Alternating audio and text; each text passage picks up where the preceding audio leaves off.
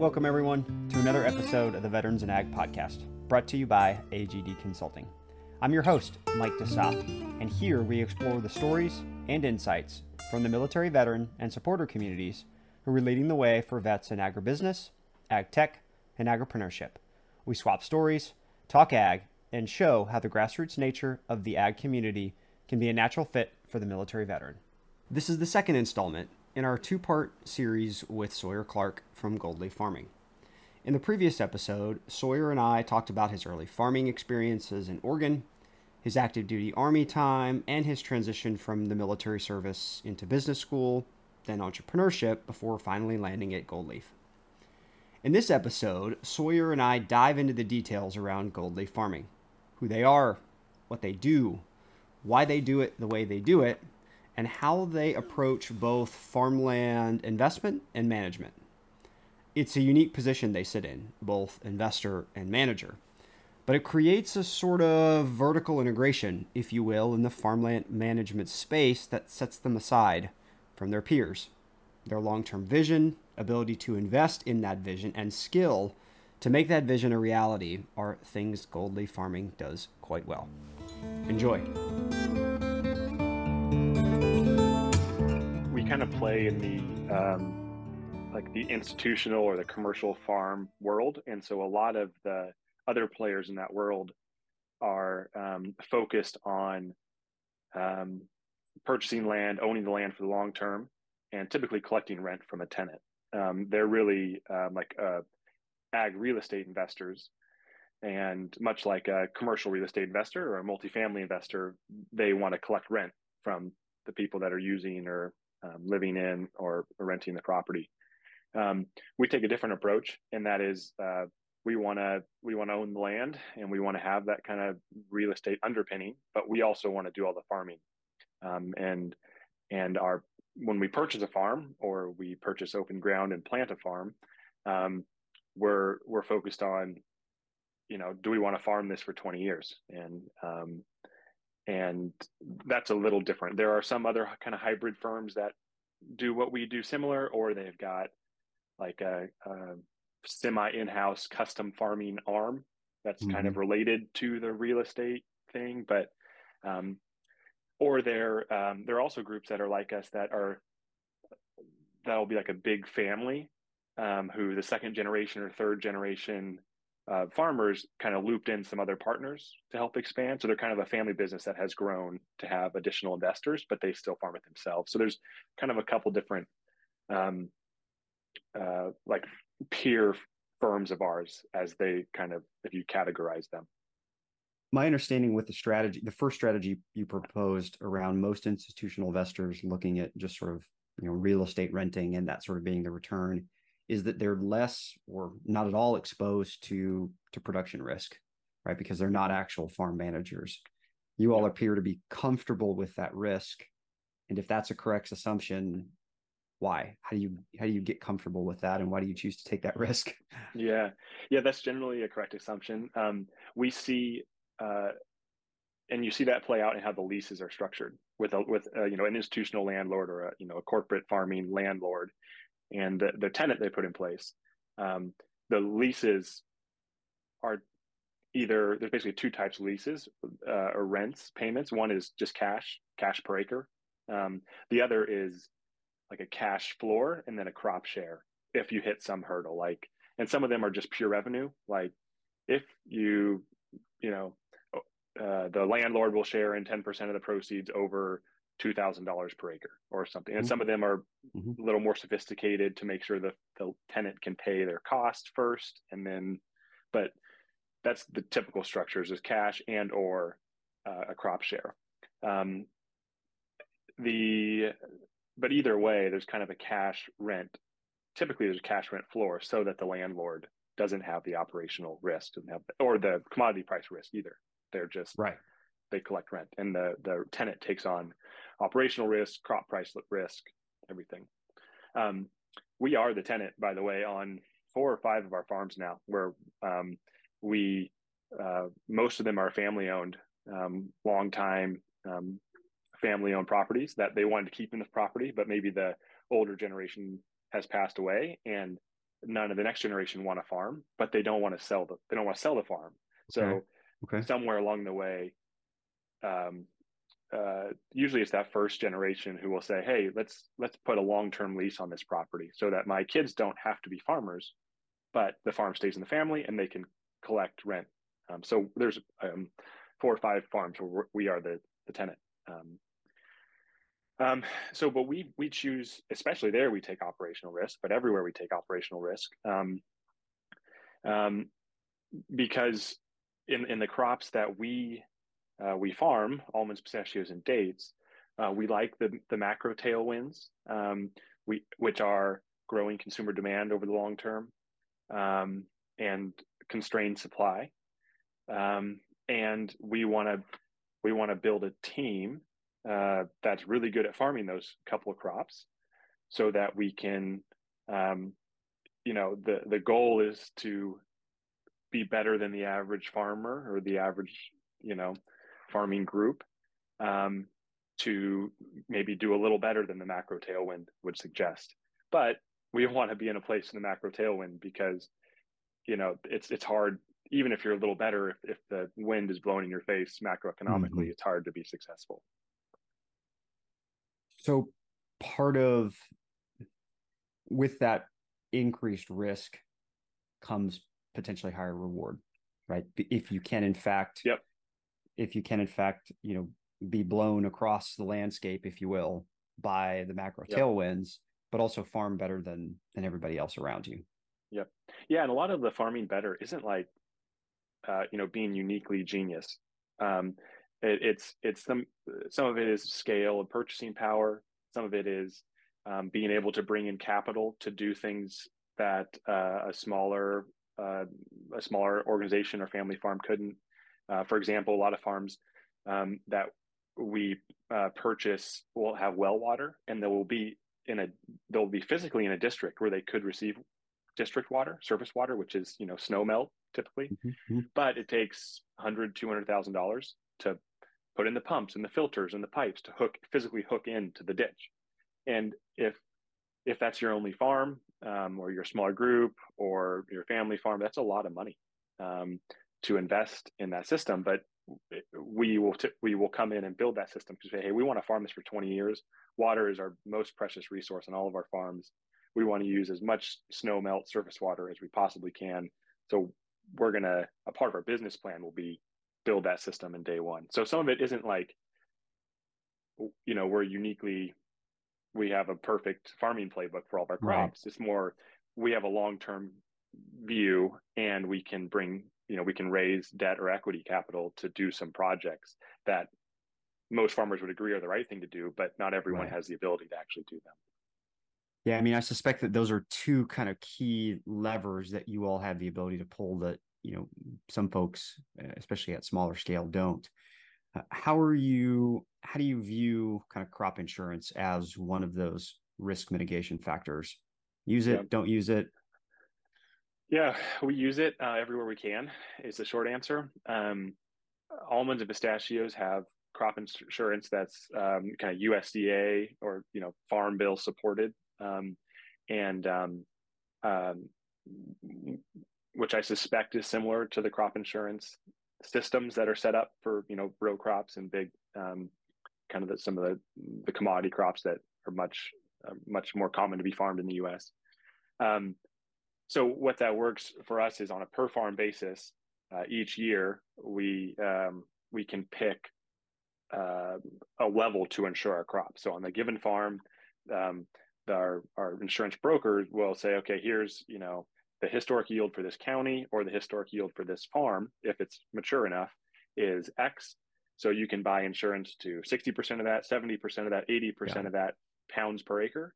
Mhm. And the government insured price, or the price the government has set to insure those pounds, is $2 a pound, or is 195 a pound. So that means this is how much you will receive. And if you go below that, if your yield is below this is how much you will be kind of short up to.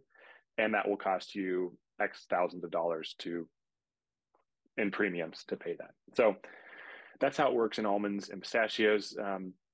In dates, there is no crop insurance like that, and that's I haven't looked too deeply into the why, but I think it's because it's a small crop, and there's 2.5 to 3 billion pounds of almonds a year produced in the U.S. There's 1.5. We think this year it looks like 1.5 billion pounds of pistachios produced in the U.S. Dates, maybe 100 million pounds of mejoles, at least, which is what we farm. Maybe not even Right. that much. Mejoles and daglets. I don't know. Maybe I'm just guessing. Maybe 150 million pounds, 200 million pounds. So it's way smaller than almonds or pistachios, and so I just don't think it's not a big enough constituent farming community to say, hey, we need this support, and this is just not doesn't get the attention paid that some of the bigger crops get. If operational tailwinds are strong across the three of these, and you're assuming additional production risk, why take on a crop like dates that doesn't have that sort of safety net? Yeah, good question. We took on dates because we think it might be. It was when we bought the farm 4 years ago, we thought it might be our third crop. So the time we started with almonds. We done a year or two of just almond farms, and we started adding pistachio farms. We looked at the macro, we looked at the agronomy, we looked at the regions, we looked at the climates, looked at the soils. What does it need? What's the trends? And pistachios and almonds are very similar in terms of agronomy, climate, water use. Pistachios need less, but similar infrastructure, similar tractors, similar, pretty very similar. Dates are different, but they still have growing consumer tailwinds, especially healthy eating, different types of sugars, many kind of health food, Kind bars, Laura bars, a lot of Whole Foods and Trader Joe's type brands want to use date sugars and syrups because they taste good, but they have a lot of nutrients that you don't get from a corn syrup or cane sugar or something. So we like those tailwinds, and they require really unique climate. They need to be super hot in the summer.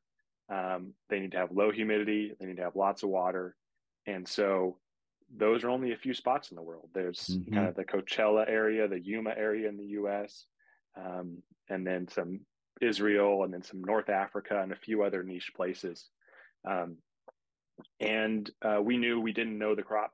We didn't have in-house expertise. So we purchased a small farm and have been trying to learn that business. And it's been hard. We've learned a lot of hard lessons. The unknown knowns, and the unknown unknowns, Yeah. and the Yeah. Oh, is the that quote I'm Churchill? butchering. Yeah. But like there were so many unknown unknowns, and I was just telling, I was on a call for an hour. The first call this morning was an hour with our date farm manager Ramon, working through like, all right, how's the crop coming in? What are you hearing from the neighbors? What are the processors saying? How do we improve the operation? What are the costs looking like? How is yield? Trying to manage all these things while the fruit is maturing, the trees are Yeah. living, and they're getting, we're heading to the end of summer, so we can't wait to figure out what's going to happen. We're at full speed, and our farm managers have to make decisions, and we've got to operationally have we need to have the right people in the right seats, is what we always say, so that they understand what is our mission, what are we doing here, and because they have to make decisions in real time with hurricanes coming for the first time in 30 years, and pests showing up that people didn't expect or never seen. And at the end of the day, we're growing food from living trees and palms, and so it's Right. not a controlled environment. There's a lot of variables that can pop up, and we've got to be able to respond to. If taking operational risk and being comfortable stepping into a new crop type weren't enough, right? You're also transitioning many of these farms to organic. And maybe Mm-hmm. before you answer that, I should have asked this at the beginning. Give us a sense of quantum. How many total acres are we talking about, and and what's the division of those amongst dates, pistachios, and almonds? Yeah. So gold leaf wide, we're about 12,000 acres. Yeah. farms. That's split across 26 farms, and mostly in California, but a few in Arizona. And that's the simple math is basically 6,000 acres of almonds and 6,000 acres of pistachios, and we have a 33-acre date farm. So like when I say we did a small date experiment, like a 33-acre like dates sell for Small like date the farms are experience. very expensive, but in Yeah. terms of the magnitude of what we're doing, we wanted to start small. Um, Okay. and then so organic, yeah. So we um, the majority of our producing almonds or mature almonds that are after 4 or 5 years old, we're converting to organic. So I'd have to go back and look at the specific number, but I think ballpark that's about 4,000 acres of our 6,000 almonds are going organic, are either already certified or in the process. Um, like in other crops, the organic certification is a 3-year process. So Mhm. when we decide, hey, this farm we're going to transition to organic, that starts a 36-month clock of transition time, which we affectionately call the march through the desert, because you That's such uh, a that's such a true statement. yeah, because you bear all the operational challenges, you pay extra for all the organic Mhm. certified inputs like compost, not synthetic nitrogen, like different types of pest control, and you don't get paid the organic premium for your crop. So it can be a tough 3 years. So the part of gold leaf that I oversee, I've got four uh, mature almond farms, about 2,000 acres, that two different farm managers operate on the day to day business, and they own those businesses, and all of them are already organic or will be for next year's crop. I've I've seen an interesting trend in the animal protein space, specifically Mm, beef, around regeneratively produced or grass-fed beef, right? yep. But very little of that is actually certified organic, right? Because Mm-hmm. to me, it seems like there's this either consumer misunderstanding about what the difference is between something that's OMRI or USDA certified organic versus Yep. something that is, regeneratively produced or grass fed. Um, Mm-hmm. why do you see a similar um, misunderstanding at the consumer level of organic permanent crop fruits like what you're describing in nuts or not, Mm-hmm. right? And if not, is that demand so strong that you would march through the desert for that premium? Yeah. Help me understand that decision cycle. Yeah. So, good observation. Yes, it all shows up, and there's a few points of that I'll try to hit. Okay. Yep. Um, One is in our crops, mostly the nut crops, so mostly almonds and pistachios. Um, there's something like less than 1% of the crop every year produced in the U.S. is organic. Um, for comparison, I'm sure these numbers are order of magnitude, right? But maybe a few percentage off. I think like leafy greens are like 10%, maybe 12% of Okay. so like lettuce, kale, spinach, like 10, 12% organic. And I think like fresh berries, strawberries, blueberries, blackberries, there's something like 8% organic, or so similar, like, you know, Mm-hmm. basically 10% of each of those are produced organically. In almonds, it's 1% or less, and pistachios, it's basically zero. Like we started converting some organic pistachio farms that we purchased, or we purchased them conventionally. We started transitioning them, and we couldn't find processors who had an organic pistachio product. It doesn't exist really. Um, so it's very small a percentage of our crops that have been organic. We the you know there's, like you mentioned, like grass fed and all these different um, kind of farming methods and practices that we can demonstrate to the consumer, this food we're growing, be it livestock or produce, has been grown differently than the kind of the standard conventional way. The only one that we see the consumer cares about in our crops is organic. And this is a very MBA way to look at this, but then what I mean by consumer cares is what will they pay for? Right. Um, we could Gold Leaf doesn't have our own nut brand or our own date brand, so we don't have the challenge or the opportunity of being side by side on the shelf in Safeway or Vons or um, Costco or Yep. pick your outlet. So we don't get to put our, pollinator friendly, you know, water wise, organic, like many of those labels apply to what we do, but it's not our package. We don't get to put those on there. So we don't have really the ability to, A/B test in house. Does the consumer care about our limited Mm. water use? Does the consumer care about pollinator habitat? Or not really? Like it's a nice thing to have, but at the end of the day, they don't understand it to be valuable enough to pay more from it. Got it. But in organic, we do see that the consumer seems to care enough to pay more for it. Um, and that's one reason why we shifted to organic is we think, and actually going back to your like why take the operational risk versus being a landlord is because, you know, the virtuous cycle we're trying to build is we want to find the best people we possibly can. We want to pay them as best as possible so that we can do hard things and generate better returns and have long-term sustainability, financial sustainability, water sustainability, carbon sustainability, soil health, all the things. And so we got to find good people. We got to pay them really well. We got to do hard things. And one of those hard things is let's convert to organic and try to get that organic premium. But if we were just the landlord or, absentee kind of landholder of some form, we would have to find tenants or try to convince them or structure an agreement for them to do that and care about the long term and care about organic or not. So that's one of the levers because we take operational risks that we're trying to pull.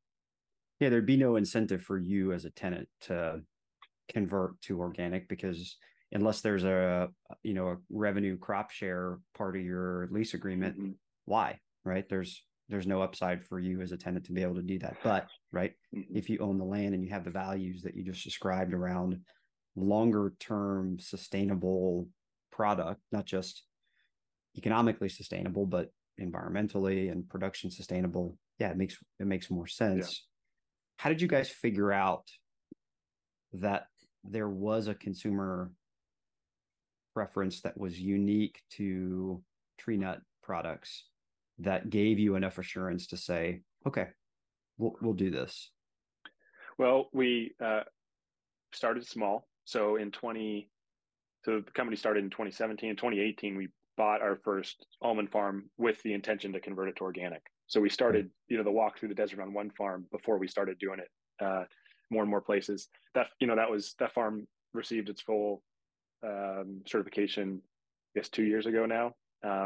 And so it's been kind of our pilot on less on the consumer side, but like how do we farm organically? Because there's so few, um, because there are few nuts produced organically, there are few farmers doing it or organically, and most of them who are doing it organically were doing it at a smaller scale than we were trying to do, and um, we can learn a lot from them. In our crop, there are certainly other almond growers that were doing organic almonds before us, and like my dad does some organic hazelnuts, and we can learn from that also. Um, but there are some things that are easier to do at a small scale than at a large scale, which is maybe um, not obvious, but we do see, our scale has the advantage where we can do bulk purchasing or we can get better equipment terms or we get better response from vendors, something. But it makes it hard to run livestock through the orchards for grazing because we've got so many pieces of equipment and people and where, the operation like my dad's, it's not so hard to, fence it off and ask the neighbor to bring their sheep over and, just kind of Mm. stay out of it for a few weeks. He can be a little more Hmm. nimble on some things. So we learned from some of those growers. And on the consumer side, at least in almonds, it's only 1% or less of the or almonds produced each year are organic, but that's still 1% of 3 billion pounds. So there we could ask processors, we could talk to. There was enough data there for us to go see: is there a premium? Are there processors? Right. What could we expect? What's been the long term average? And maybe there's only 10 years of long term average. And it really depends on the processor, and it's less of a commodity than just bulk conventional almonds. But there was enough data there where we could see, no, this is like a real. It's a big enough small percent of the market, but there's enough of it that we can do it, and there will be offtake, and we can expect a premium, and it's worth doing. Yeah, I mean that makes a ton of sense as to why you would start small in that crop type, right? Because a lot of that infrastructure and road has been somewhat paved for you Mm-hmm. already, even if it's not at a traditional commodity scale. Yep. And Like there were a lot of at, questions. The other thing we kind of see in the organic premium world is like there's a smaller organic premium for dates than there is for almonds in terms of percentage. And um, there's still an organic premium. We converted our date farm to organic. We bought it conventionally and we converted it, and it's now certified as well. So there is a premium, but it's way easier to farm dates organically than it is almonds. There are fewer pests. There are basically no sprays you do conventionally. You have to switch your fertility away. You know, you can't use UN32 or some, standard synthetic fertilizers. But most of the work in dates is done by hand. So it's if you're a conventional hmm, grower in dates and you see a 30% premium to organic, and it's like, well, all I got to do is switch to compost and file the paperwork for 3 years. Like, I could probably do that. Um, interesting. if you're in almonds and it's like, well, you can't use synthetic fertilizers, you can't use Roundup or 2,4-D or any of the other weed control things. You have to use pheromone disruption. If you have, bacterial blast, you only have limited response. It's like, oh, I don't know. Hmm. Like that's a lot of risk and a lot of yield loss, maybe. And how would I do weed control at all? The almonds are harvested onto the ground, so can I even harvest? Like, there's a whole bunch of like that would be hard. And so we see the premium holds a little tighter just because it's a bigger Yeah, operational yeah, jump to make. yeah. But And because the operation, because it's I easier suspect in that's dates to true. do, Yeah, it's not as high. it's not as high, and therefore it's a little easier relative to Yeah, conventional. So more yeah, people do it. yeah. So Yep. the premium's a little tighter. Look, as a sensor guy, Sawyer, I got to ask you about your experiences with ag tech and precision tools Mm-hmm. on your farms, maybe both kind of highlight and low light, Yeah. good and bad. Yeah, well, there's an obvious low light that I actually wasn't a part of, but I love to share as like the archetype of like what not to do for all the ag tech entrepreneurs that are leaning into ag. There's a colleague of mine was working on was approached by a group that I think it was working on a pollination, like some sort of like robot pollination system. Um, and they were excited they want to test it, and he was like, "Yeah, you can bring it out, and like we'll work on it." The long story short is the robot didn't fit between the tree rows, and so like it physically couldn't enter the field. And I tell that as a low light, and like I don't know, maybe that was a prototype, and they knew that. I wasn't there for that one, but I say that because sometimes uh, the the ideas are important, are good, and will turn out to be a good product, but you got to like get in the field, and you like there are things you don't know if you're trying to come up with a new solution. And I think there are many opportunities in ag for people that have experience with big tech or big data or AI firms or doing those things. Like we've got to bring some of that industry expertise into ag. Um, and a big part of that is like let's get those people into ag and use that skill set to generate solutions rather than um, you know generating solutions in a think tank and then assuming it will work. Right. Um, so that's where that's a low light. Um, but there are a bunch of highlights. Like all of our farms use soil moisture monitors, use weather stations, use flow meters. Like I said before, water is our most precious resource, both in terms of long-term sustainability, but also many of our farms it's our most costly resource. So we have every incentive to steward that well. And the way we steward that is with the infrastructure we build. The filter stations, the drip irrigation lines, the physical pipes and tubes, how we deliver water, and then how we monitor it to make sure that we're giving the trees exactly what they need to make as much food as possible, and that we're not wasting any. So the combination of weather stations, soil moisture monitors are like those are highlights in that we use them all the time. Right. Um, those are also pretty full markets.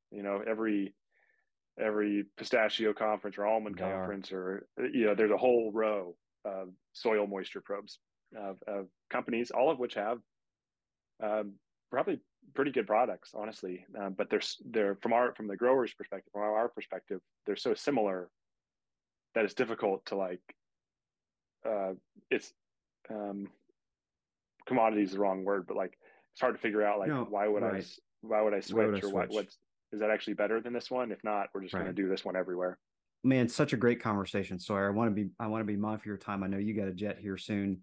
Sure. Um, is there anything that we maybe haven't discussed that's specific or unique to Gold Leaf that you want to make sure we touch on, or any other sort of veteran connection that you kind of want to bring in here?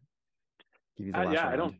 Yeah, I don't think so. It's been fun to share a little bit about what we're up to at Gold Leaf and what and my journey here. I'd encourage any veterans who are interested in farming, in business, etc., to reach out to me or to many of the other guests you've had on your podcast or yourself. Like this is a great small and growing community. Um, Right. and I'd also I guess maybe one kind of challenge or inspiration to other vets is uh, you know I'm a vet in ag and I email most of the day, right? Like I'm I think a lot of the stories that we hear about in veterans in ag is starting homestead or a smaller ag operation, and I hope to do that one day too. And I grew up on a small family farm, so um, I hope that my kids get to experience that and I get to do that one day as well. But there's a lot of there's for vets especially, there's a lot of opportunity in kind of big ag, in corporate ag, quote unquote, if you will. And there are groups, corporate farming gets a bad name. The input companies and the seed companies, everybody loves to make Netflix documentaries, going after them. But there are big groups that are looking to make food for a growing population and do so treating their people well and stewarding the environment well. And for vets who are motivated by that, they're out there and they can find them. Yeah. And like one other anecdote, I connected with a buddy or a guy who he's a Navy vet. We connected when he was considering an MBA, and then I didn't hear from him for a while, and then long story short, he's working for our neighbor at one of our farms. He ended up in another kind of big ag thing, and he's mostly focused on a electrification or solar project because to serve the power needs of that farm. And he's never been a farmer before, and he was a Navy guy for many years, and so there are the mold of a vet in ag is much Yeah. broader than Yeah. sometimes gets discussed. Yeah. That's such a great point, right? It doesn't have to fit any stereotype, either what that job was in the service or, a traditional kind of post-military Yeah, stereotype. There is one question I want to ask you, Sawyer. It's sure. a bit off topic, but I'm curious as to your perspective on this. Um, the suicide rate amongst the farming community relative Mm-hmm. to the national average is 3.5 times what the Mm-hmm. national average is. Um, in a lot of interviews and episodes on the show here, we talk about the military veteran finding purpose again, and in agriculture, and being a form of therapy in a lot of ways. Um, I wonder what your perspective on that is. Is it inappropriate or presumptive to assume that the military veterans always find that sense of purpose in the ag community? Are we doing the broader farming community a disservice by not bringing to light the issue of suicides amongst the more general farming community, by only Yeah, highlighting the success of the veterans as they transition into the space? Just curious yeah, what your thoughts are on that. yeah. Um, I'm sure it's an overstatement to say every vet who enters agriculture will find fulfillment. Like that just, Agree. like that can't be true as like a blanket statement. Um, and the suicide rate among veterans, as you well know, is way too high also. And I mean, I have friends and family who took their lives in the service or after. And I mean, you ask any vet basically, Same. who's been either in for a while or in and then out for a while. And those stories are far too prevalent. And they're all unique and they're all tragic. And I think that gets talked about more than the farming suicides. I actually wasn't aware of that data, that it's that much higher.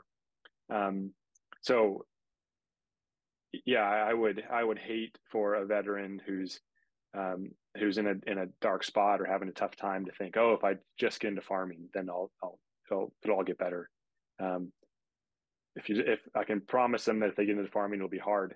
Whether it's corporate farming, if it's small farming, it's going to be really hard. And I wonder, though, going back to crop insurance and things like that, the risks. I wonder if there's a related thing there. And what I mean is, as a farmer, you can do everything right all year or in permanent crops for many years, and you can get, like, with a freak storm or a freak frost or a fire, like, it is gone, and it is totally out of your control. And I can only imagine that can spur people to dark places. And there's, you can have crop insurance in most crops, like there's a financial support for there, but that's only one component of it. If you've spent your life, if you've spent your savings, if you've strained your marriage and asked your kids and like to invest in something you were passionate about, and then a once in 30-year hurricane comes through and physically destroys it, like, that's devastating. And so it's devastating. And so get crop insurance, but engage with your community, right? Find purpose in your work, but find people who care for you and who can support you, and who can, whether that's fellow vets or that's family or whatever. It's not easy. Don't do it alone, and reach out if you need help. There are two key takeaways that stand out to me following this two-part series with Sawyer. The first is that every job is a people job. Yes, I know it sounds cliche and obvious, but hierarchical command systems can work through structure, relationship, or some combination of the two. What Sawyer saw in the Army was a lot of things getting done through relationship rather than hierarchy. If you just took the time, he thought, to engage with someone on a human level, you had a much greater impact and things just moved easier. Pouring into others is not about unfound second chances or acknowledging good performance where there is none, but rather it's about giving someone an opportunity to excel. This happened time and time again in Sawyer's early life, and it cemented a philosophy that he still carries with him today, and a philosophy that I think is worth emulating, or at least discussing here in this forum. The second is to have the capacity to be different. And what I mean by that is that Gold Leaf Farming embodies this in their strategy on farmland management and investment. Others in the space take a more prosaic approach, and there's nothing wrong with that. It's just not that different. Gold Leaf has built a strategy to do more than just invest or manage farmland, but once they made that strategy, they then had to realize that they needed to build a team to execute on that strategy with guys like Sawyer. So the point for me is, don't be afraid to do it differently, but if you do, know that you might need to build differently in order to execute on that vision. Thanks for listening to another episode of the Vets and Ag podcast, brought to you by AGD Consulting. If you enjoyed this episode and think other military veterans and supporters would benefit from these insights and stories, please give us a review and share on social media. You can also find previous episodes and learn more about AGD Consulting by visiting our website. Finally, if you have any recommendations of future guests who are military veterans or supporters leading the way in agribusiness, ag tech, or agripreneurship, please send them our way. I'm your host, Mike DeSaw, and until next time, stay frosty.